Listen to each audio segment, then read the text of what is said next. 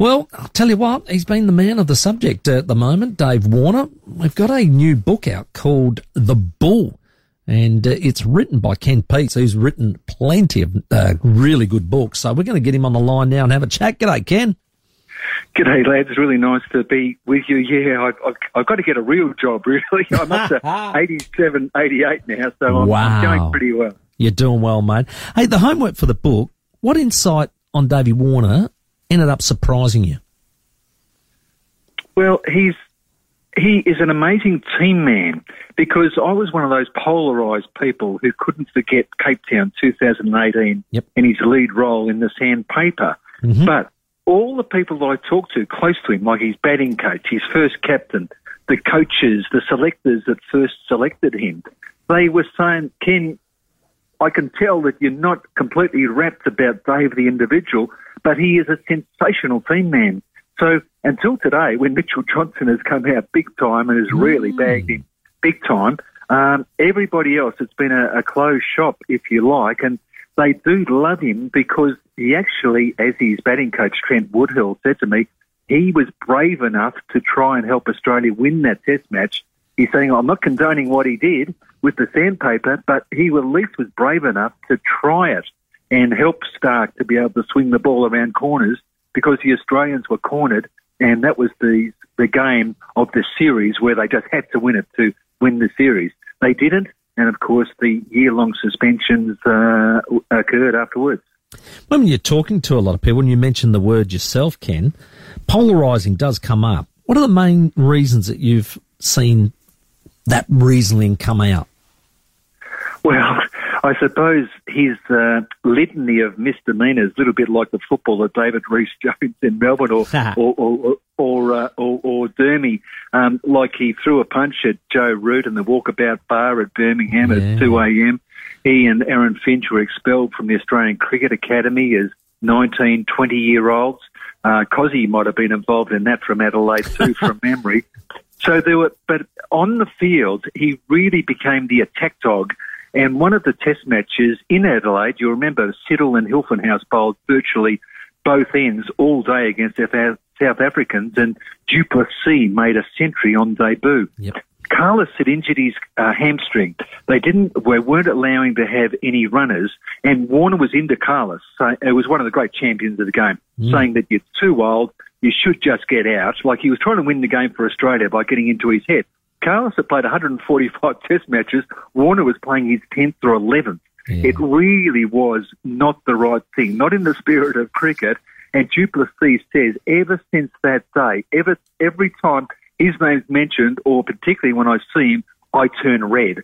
So the South Africans in particular have really disliked him. Despise isn't, it's probably strong enough.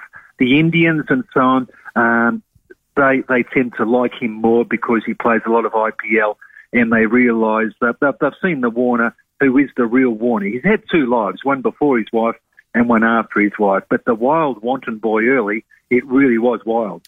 What's the best Warner version, before or after Candice? I see she's got a chapter 8.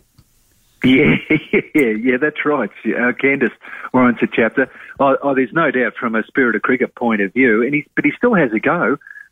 He's wiser for the experience, but he was very lucky to get where he did, and he was suspended from the Australian tour, the Ashes tour, the only guy to be sent home. And they actually sent him to South Africa in Zimbabwe, where he made a double century. Darren Lehmann had just taken over as coach, and Lehmann came back, and he'd just been appointed.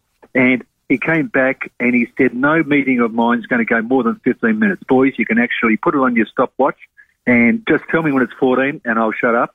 And he just said, and Davey, don't stuff up again. He actually used a little bit stronger language than that.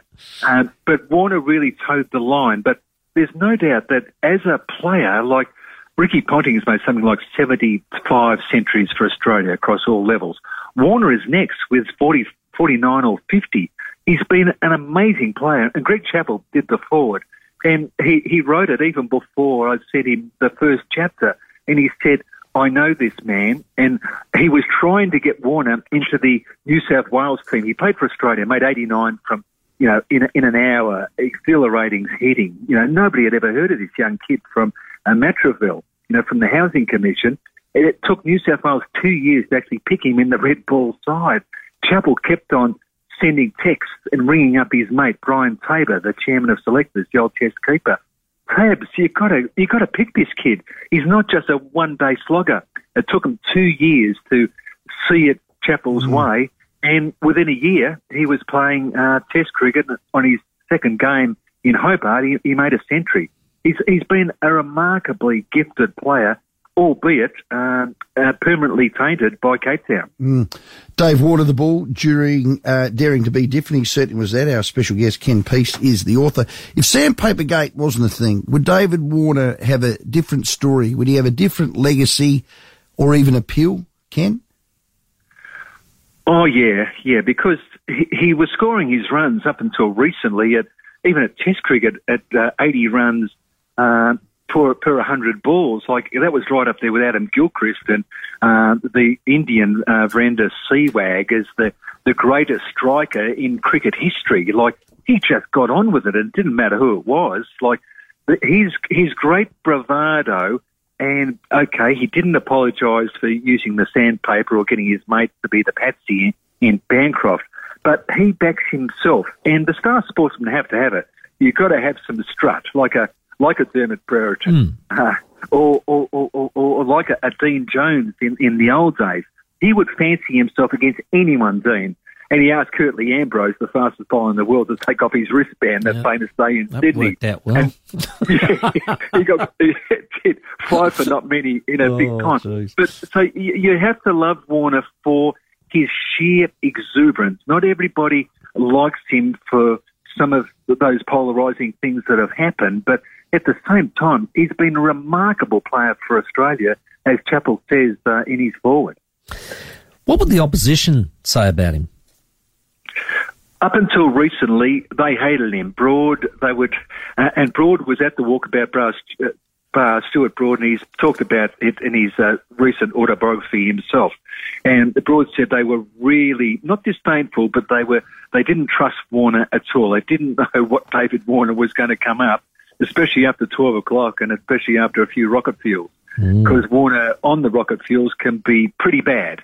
But at the same time, he had to fight and claw everywhere he came from. Like, he changed schools so he could be in a school which had cricket.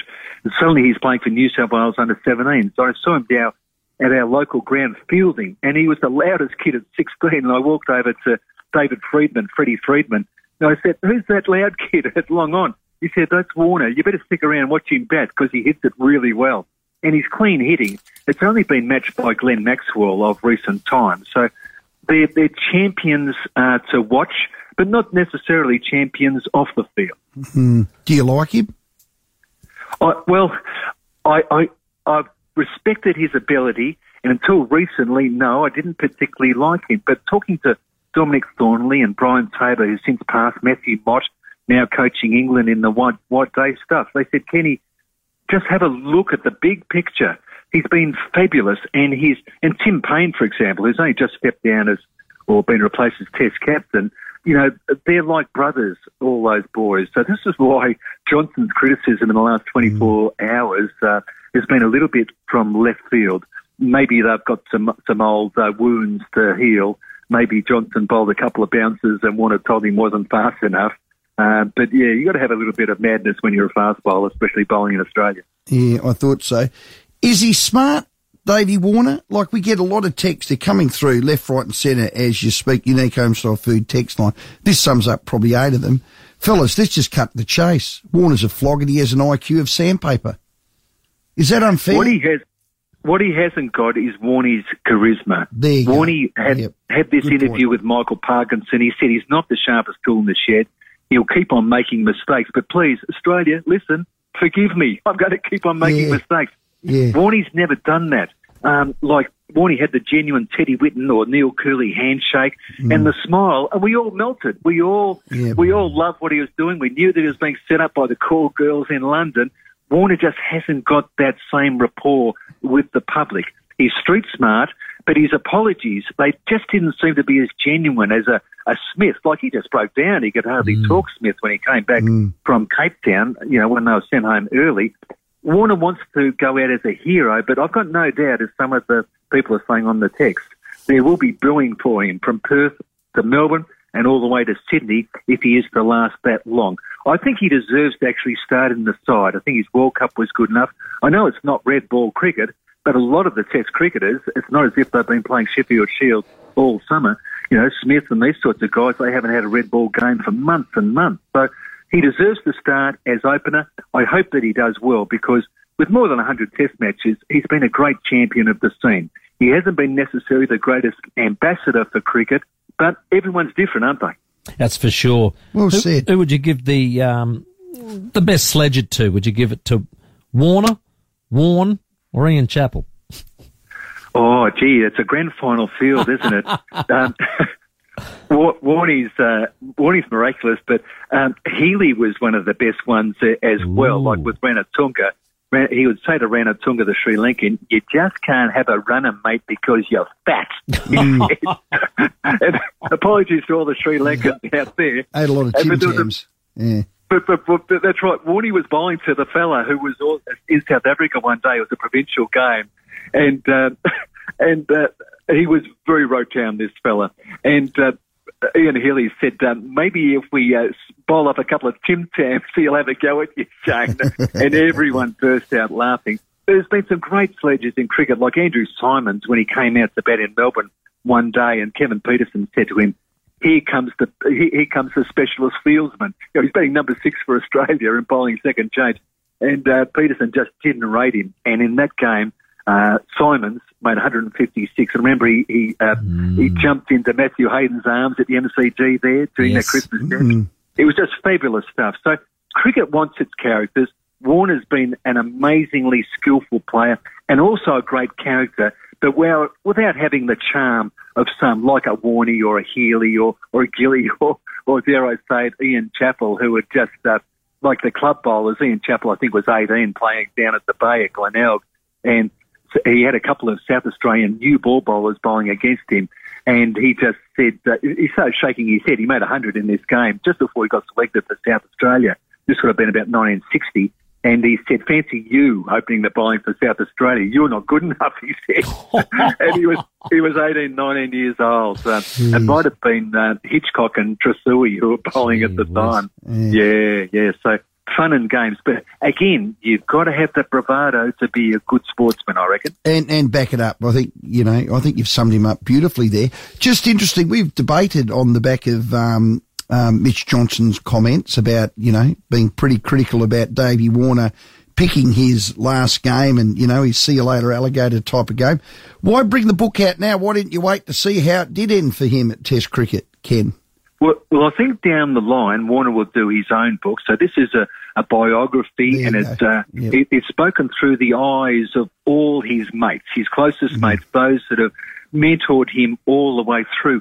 So in many ways, it's a much better book, I think, because it's not honeyed in any way. Like, I serve it up. And it's one of the reasons why The Bull is one of the Christmas bestsellers and about to be reprinted, because I take you behind the scenes and tell the reader exactly what happened. Like in Cape Town, for example, Warner's plotting with Bancroft in a little side room. Nobody else saw them. And Warner said, oh, by the way, this is what we're going to do. And Smith, Captain Calamity, said, I don't want to know anything about it. Do what you like. Oh, wow. Dear. It was the wrong decision. Like Greg Chappell with that underarm years ago. Yeah. Smith, that day, wasn't fit to be captain. And Darren Lehman rang Peter Hanscom downstairs on the bench and said, what is what is going on? He just couldn't believe it. Much too good a cricket person to have condoned it. So there was a school of 3 that were responsible. They all got suspended. And Warner and Smithy, they're still playing the price now. And Bancroft, he might not even get back into the Test team, even though he deserves to. Well, how ironic would it be if Warner's out and Bancroft goes Takes in his spot for runs? It probably looks that way. Ken, one last one. Unique Homestyle Food Text. We're interactive here. This is from John. The real test about Warne's credibility is ask yourself, would you want him coaching your kids' cricket? I'll ask you that, Ken. He's a much better bloke. With that year off, he went down to his club, the Randy Peaks, they call him, which is Petersham Randwick, and he took his kids down to the Big Blast, and he was a hero down there. And he realised in that 2018 time off, he realised how much cricket meant to him. And he took time, he signed autographs, he did selfies, and he's a much, much better player, and from the point of, and a much better person for the experience. So I've got full marks. I've got a total admiration for the Warner that we've seen of the last 4 or 5 years. I hated Cape Town. I hated the punch at the walkabout, but like some of the old Test cricketers, they're still estranged by what happened, and they won't even hear of him being amongst the best 10 or 12 cricketers, post-war cricketers, the last 50 or 60 years. But for me, he's right up there, and deservedly so. Ken, great read, great book. It's in all good bookstores. It's a Wilkinson publication. Great read, as you said. It is a top seller. David Warner, The Bull, Ken Piesse, the author. Thanks for your time. Really enjoyed it. And for people who want a limited edition, a signing, they can go to cricketbooks.com.au. Thanks again for your time, lads. Great work, Ken Piesse. Thanks, Ken. Verbalise that brilliantly, I thought. Oh, well, he's a professional, mate.